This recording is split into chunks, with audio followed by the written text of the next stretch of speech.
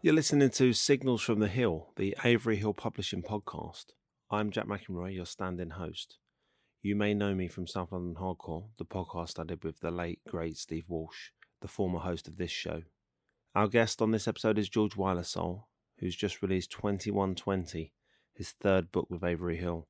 George has been on the show twice before, speaking to Steve on episode 5 and episode 22, where you can hear him talk about Ghosts, etc., his debut collection from 2017, and Internet Crusader, the sublime, groundbreaking graphic novel that came out in 2019. George's new book, 2120, is a choose-your-own adventure in which the reader guides Wade Duffy, a repairman from Advanced Computers, through 2120 Macmillan Drive, a nondescript building where he's arrived to fix an unspecified computer malfunction. Once locked inside, Wade and the reader try to find their way out, facing sprawling corridors, cryptic codes, and mysterious characters.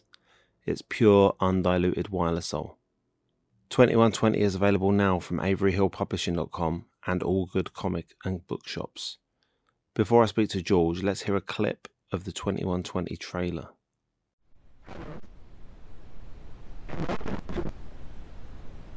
20.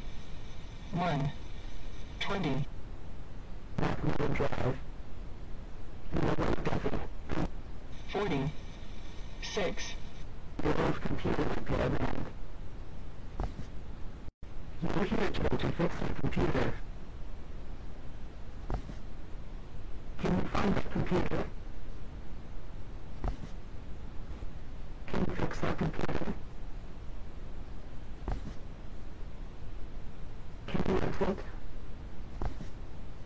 Can you leave?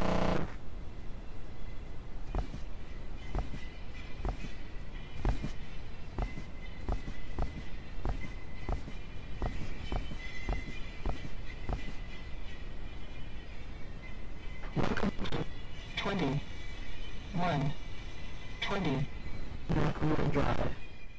So this is a 500-page, or almost 500-page, choose-your-own adventure book with lots of different paths that the reader can go down, all these different directions.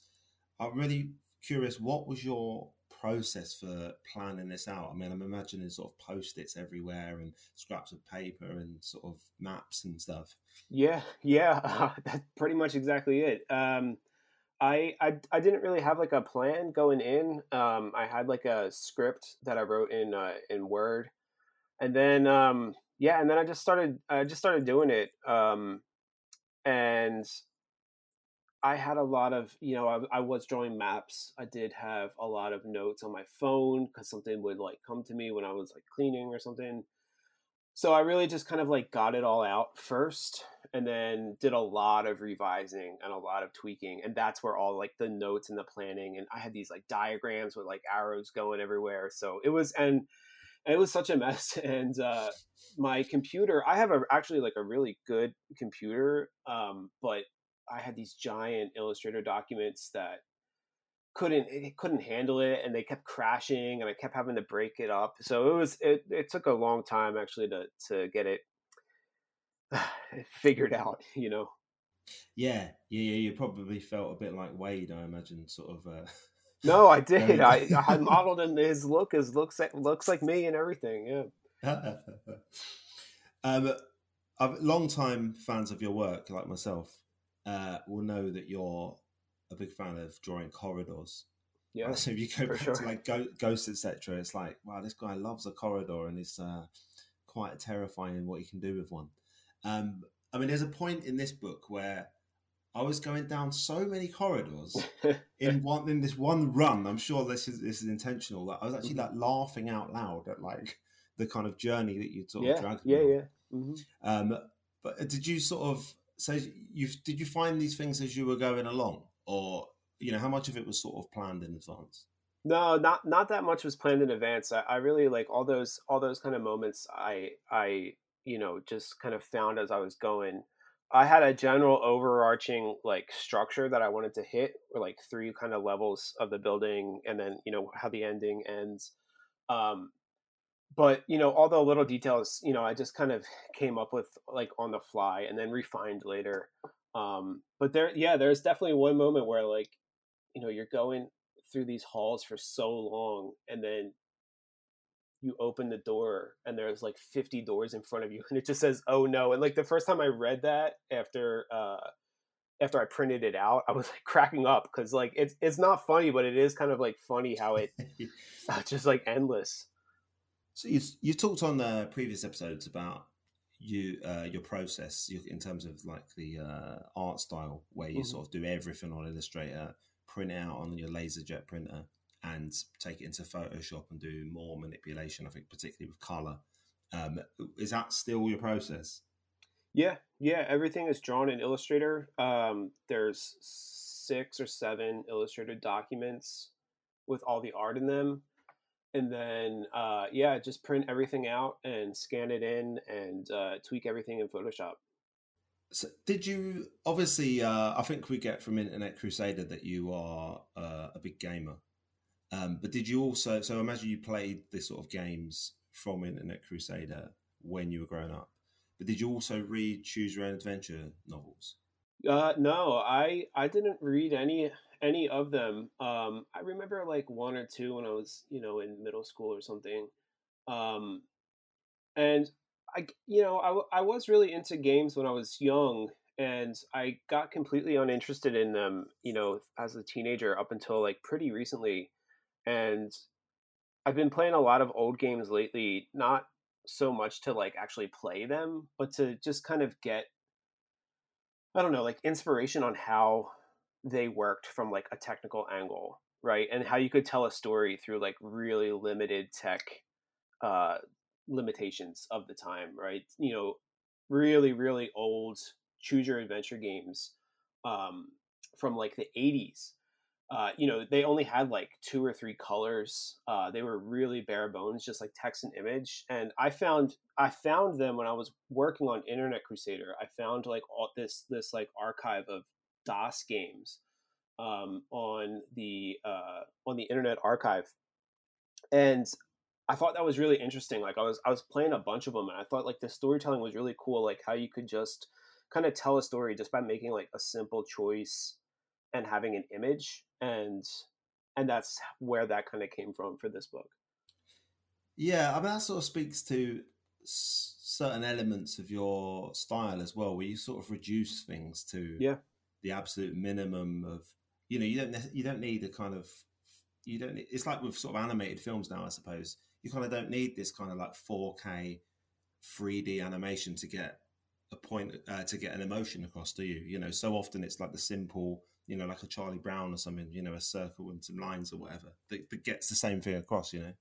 Yeah, exactly. No, that's what I really like about working with Illustrator, right? Is there's no personality in it. It's like a very clean and boring line quality.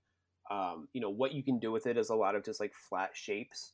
And I actually really like how like almost mechanical that looks. And that's kind of, that's not even like for this book in particular, but just my general practice as a whole is really kind of focused on that like boring, kind of plain, simple drawing. Yeah, I had the privilege of looking at some of your Illustrator files when I was doing that trailer for. Oh yeah. For the for Internet Crusader, which people can you find on my Vimeo page, vimeo.com/Jack McEnroy, if you want to see that. And it's funny because you go to like I don't know, the National Gallery, and you can see these like incredible, several 100-year-old paintings. You can get up close and see the brush strokes and stuff. Yeah. It's not quite the same when you're opening up an Illustrator file where you're like, oh, okay, well, that tick box is for that line, and that tick box is for that line, and that's for this sort of red rectangle. Yeah. It's way so easier. Far removed from. Exactly. I don't want any of like my hand in the art at all. Actually, like I want it to be like super mechanical. Like if you look at my Illustrator drawings, they're way simpler than they might seem when they're finished artwork. Right? It's literally just like a line, and that's it. It's super easy. Yeah, so so effective though the way it's utilized. So just going back to the idea of choose your own adventure games, and that's sort of or choose your own adventure books, I should say. Which I often think probably the idea of them is maybe better than the execution. Obviously, not in. I don't mean in this case, but as in the idea of having libraries of them. But I think there's a kind of idea really. There's more so nowadays when we talk about I think, open world computer games. I don't really play games, so you have to excuse me if I'm using the wrong term. But the idea that you have a kind of infinite amount of choice is a bit of an illusion. And you might not be able to see it as the player or the reader, but you are in a way on rails going around where you're being guided by the storytellers. Did you kind of have a philosophy around that going into this book? Because I think like there's a certain element where I started to realize that I'm making these choices, but I'm sort of I'm seeing all the pages and I'm ending up back to see all the other pages. But then there's definitely a point where, without giving anything away, where I definitely was seeing, there was a very, very different path to go down. But did you have a kind of philosophy about that when you were writing the book? Yeah, no, absolutely. That was actually like one of the first conceptual like notes I wanted to hit. And like before I even sent the draft out or the pitch out to Ricky like 2 years ago, and then I cut that. Like I had this whole thing about like choice and like, and then I was like, nah, it's too much. Like it doesn't really make sense now. So I kind of cut all that. And again, without giving anything away, like, but like, I got to the ending and I was like, oh, how do I end this? Like what I pitched originally, I thought was really boring when I got to it. And then I was like, oh, that original idea about like choice and why is this a choose your adventure novel to begin with, like that was how it ended. So like right from the beginning, it was something I had really been thinking about. And yeah, I'm glad I was able to kind of work it in at the end. Yeah, I read the book and, followed it as I was meant to. I would recommend that readers get a pen and paper handy to write down the codes, because I didn't realise till I was about a quarter of the way through. I emailed Ricky at Avery Hill and said, sorry, Ricky, am I supposed to be working out these codes? He's like, yeah, you are. So I started again. No, it's hard. It's not really a book. Like, it's not like a fun book to read, on the couch. You have to sit down at a desk with like a piece of paper. My wife was reading it. She never even finished it. She got 100 pages in and she was like, what the fuck am I doing? Like, what is the code for this? And I'm like, you got to write it down. You got to remember it. Yeah, my daughter was reading it over my shoulder earlier. I mean, my son was reading it. I had to tell him to look away. There's a few scenes that were like quite upsetting. Yeah, for sure. But we came to this combination lock, and she's like, "Oh, Dad, wasn't it whatever it was? 127." I'm like, "No, that wasn't a combination lock. That was a door code. Like, keep up." Yeah, there's it's really, and no, it's super confusing. There's a lot of different locks and you have to like keep track of it. And that's why like, I don't really even think of it as like a book really. It really is kind of like a game. I think like, sometimes when you're playing a game, you have to like remember shit, type shit into your phone or something. And I think that's kind of more, more like the experience is more like a game than reading a book.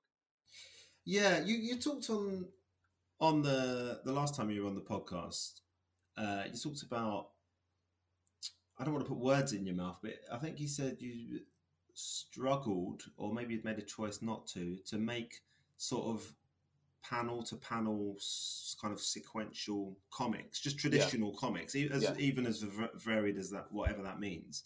And Internet Explorer all takes place. Internet Crusader, excuse me, all takes place on the desktop of a 13-year-old kid in the mid-90s, and this book is, as you say, a choose your own. So each page is its own. There are bits that are quite comic-y, but for the vast majority of it is one page per image. So do you sort of, do you kind of not consider yourself a comics, creator, or do you not really think about it in that way? No, I don't think about that at all. I actually like hate drawing like panels and sequences. Like having to redraw the same thing over and over in Illustrator is so tedious and like frustrating. So I actually like, I don't really read comics that much, and I definitely don't consider myself like a comic artist or something. But I do, I really like writing and I really like drawing, right? So I have to combine them in some ways. So like, I'm always trying to kind of think about a workaround on how I can tell a story visually without actually having to draw the same character like a million times. And, I kind of landed on like with Internet Crusader, this format of, instead of comic panels, it's like computer windows, right? And I really like that because I love working with type and I love kind of design. So I'm like, okay, how can I like lean into what I actually like drawing and make a book out of it? And so yeah, for this one, it was I just really like drawing empty hallways and empty rooms, right? So like, how can I turn that into a story, right? And like in Internet Crusader, the last half of it, you're playing the game and you're kind of working your way through the levels. And I thought that first person format was cool, so that's kind of where this came from. But then there are a lot of pages in this where like I had to do traditional comic storytelling, especially like the last kind of level of the building. And oh my god, it took forever. It was so frustrating, and honestly, just so boring to redo that stuff. So like whatever I do next, I'm just trying to not draw comic panels. Yeah, that stuff. I mean, it's all great. I really, really love the book. That kind of, I read as I was saying, sorry, earlier, I didn't finish my kind of point. I was reading, I read the book through once and finished the book and was like, wow, that's great. And then I had another go. I was like, you skip back, you cheat a little bit and skip back to, a room where there's a lot of options and kind of go through the options. But going through those, in preparation for speaking to you, I was like, well, obviously I'm just going to reread in every page here. And I mean, it's so rewarding. There's so many different I really don't want to spoil anything for anyone. But there's just so many kind of different paths, should we say, that are. I mean, they're sort of all upsetting in different ways, aren't they? No, it's not. It's not a fun book. Yeah, it gets really, really dark and heavy, and I mean, it's funny because I think a lot of illustrators, you look at their work and they're brilliant illustrators, but it doesn't necessarily translate to a kind of narrative piece of work. Mm-hmm. But there's bits in this book where you've kind of used those same or similar images in isolation online for various things, and then you see them in context. And I mean, as amazing as they are on their own, when you see them in some kind of context where you're sort of in the middle of this kind of narrative, they have a kind of an extra, an extra effect to them. Do you know what I mean by that? Yeah. I think like they get like if you mean like stuff that I've posted on Instagram or something, out of context image, like it's kind of fine on its own, and it's usually something I pulled out just because like I thought it was cool. But I think like when you're reading the book, you have a lot more context and you have like a lot more emotional buildup, which can kind of adjust like how you view that image. So yeah, for sure. I think like, and also like I did a lot of, I don't know, just one-off random pieces for Instagram that I had no plans to work into this, that then became later like major like moments in the book. So I don't know, I think just like keeping my options open, like keeping the narrative loose without like pre-planning too much, and kind of considering each like page or each panel as its own like artwork, I think really really helped kind of like give it that visual side, because like without it it's just 500 pages of empty hallways, right? And it could be really boring. So yeah, whereas now it's only sort of 250 pages. Yeah, right, exactly. Right, but that's like, and that's the thing, it's like the pacing, right? Like you're walking down this boring hallway for like so many pages and it's like, all right, get to the point. But then when something happens, you're like, oh shit, because you had that like sense of like something eventually will happen, and then it happens. It's like that build up, yeah, well actually, and then like the first finished draft, I read it and I was like, oh, it's way too fast. Like it needs way more empty hallways to build up to stuff, because otherwise it was just like this nonstop like craziness, and I actually had to really slow it down. Like I pitched it originally to be 300 pages and it went up to 5, just because there's literally like 200 pages of empty hallways in there, but it wouldn't work without them. Yeah, I think you need that length because you need to be stuck in there, don't you? Yeah, like Wade right. himself, or Wadway. That's a brilliant Right, sort of, well, yeah. not, I don't know if you've got a running joke, but or plot point, whatever. But I love that.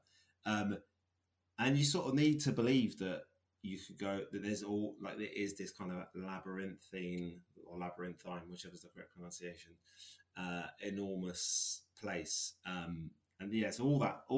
There's not a wasted page in there, I would say.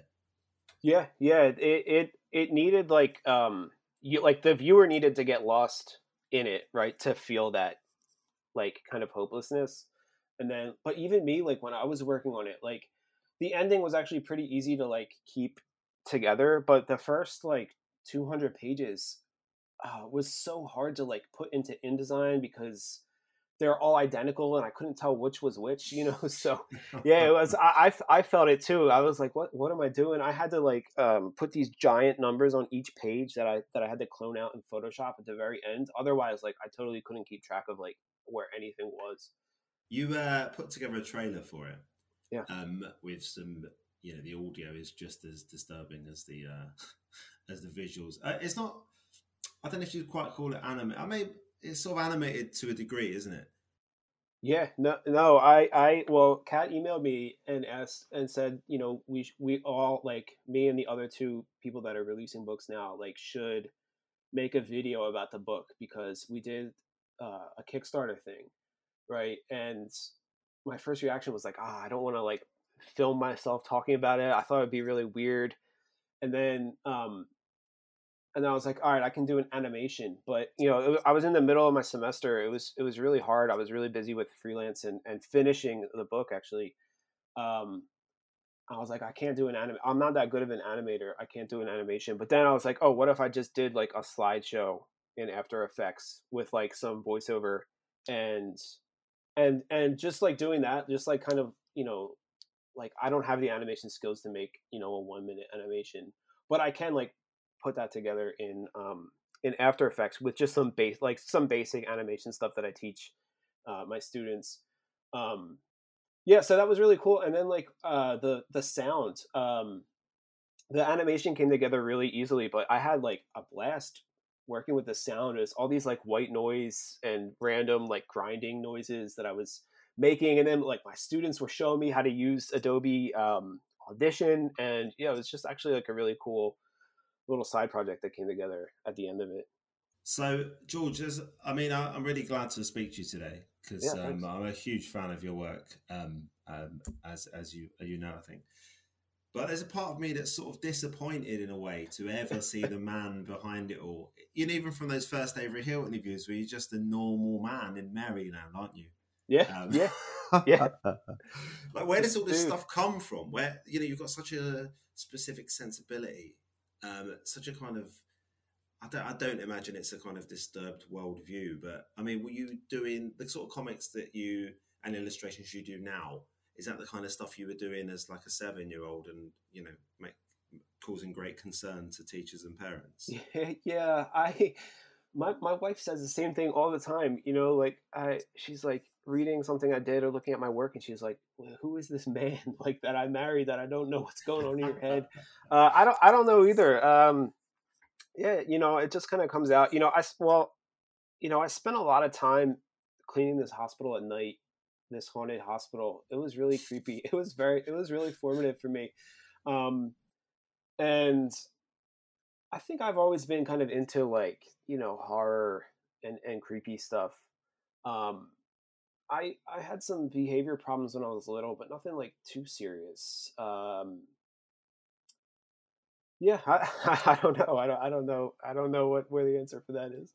Well, you're certainly I don't know, the premier chronicler of sort of the weird '90s. I mean, it's so evocative, the stuff you pull out from that. I mean, you said again, it's going back to the last interview you did with Steve, talking about how a 1990s telephone is just more interesting to look at than Oh yeah, the for telephone sure. from nowadays.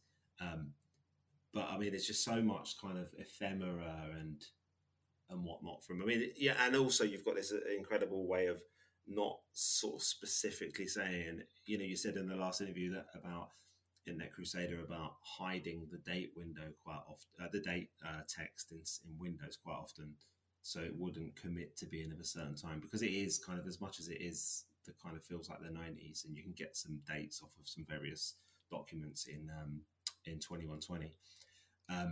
It is also sort of another dimension almost, right? No, like, and that was kind of something I was kind of struggling with, because like it does have to take place in a certain time. So I had to write like this whole timeline, and I was wondering, like, should I make the tech in this a little more modern? Should I make it kind of make a little bit more, visual sense?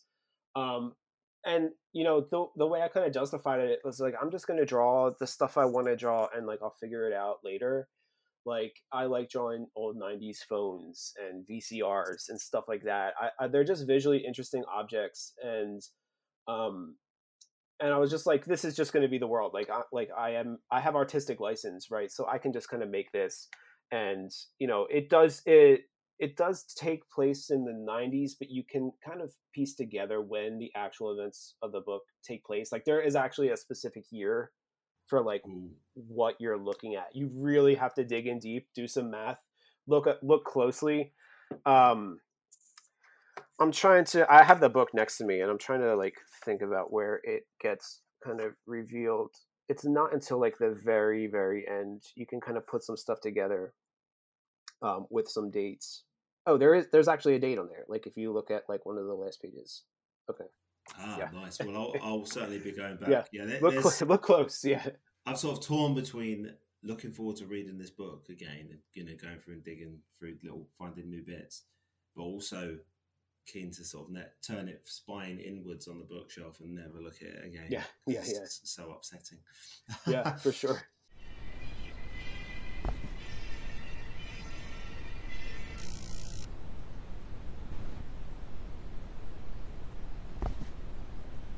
Signals from the Hill is a Holdfast Network production. Visit holdfastnetwork.com for more podcasts you may enjoy.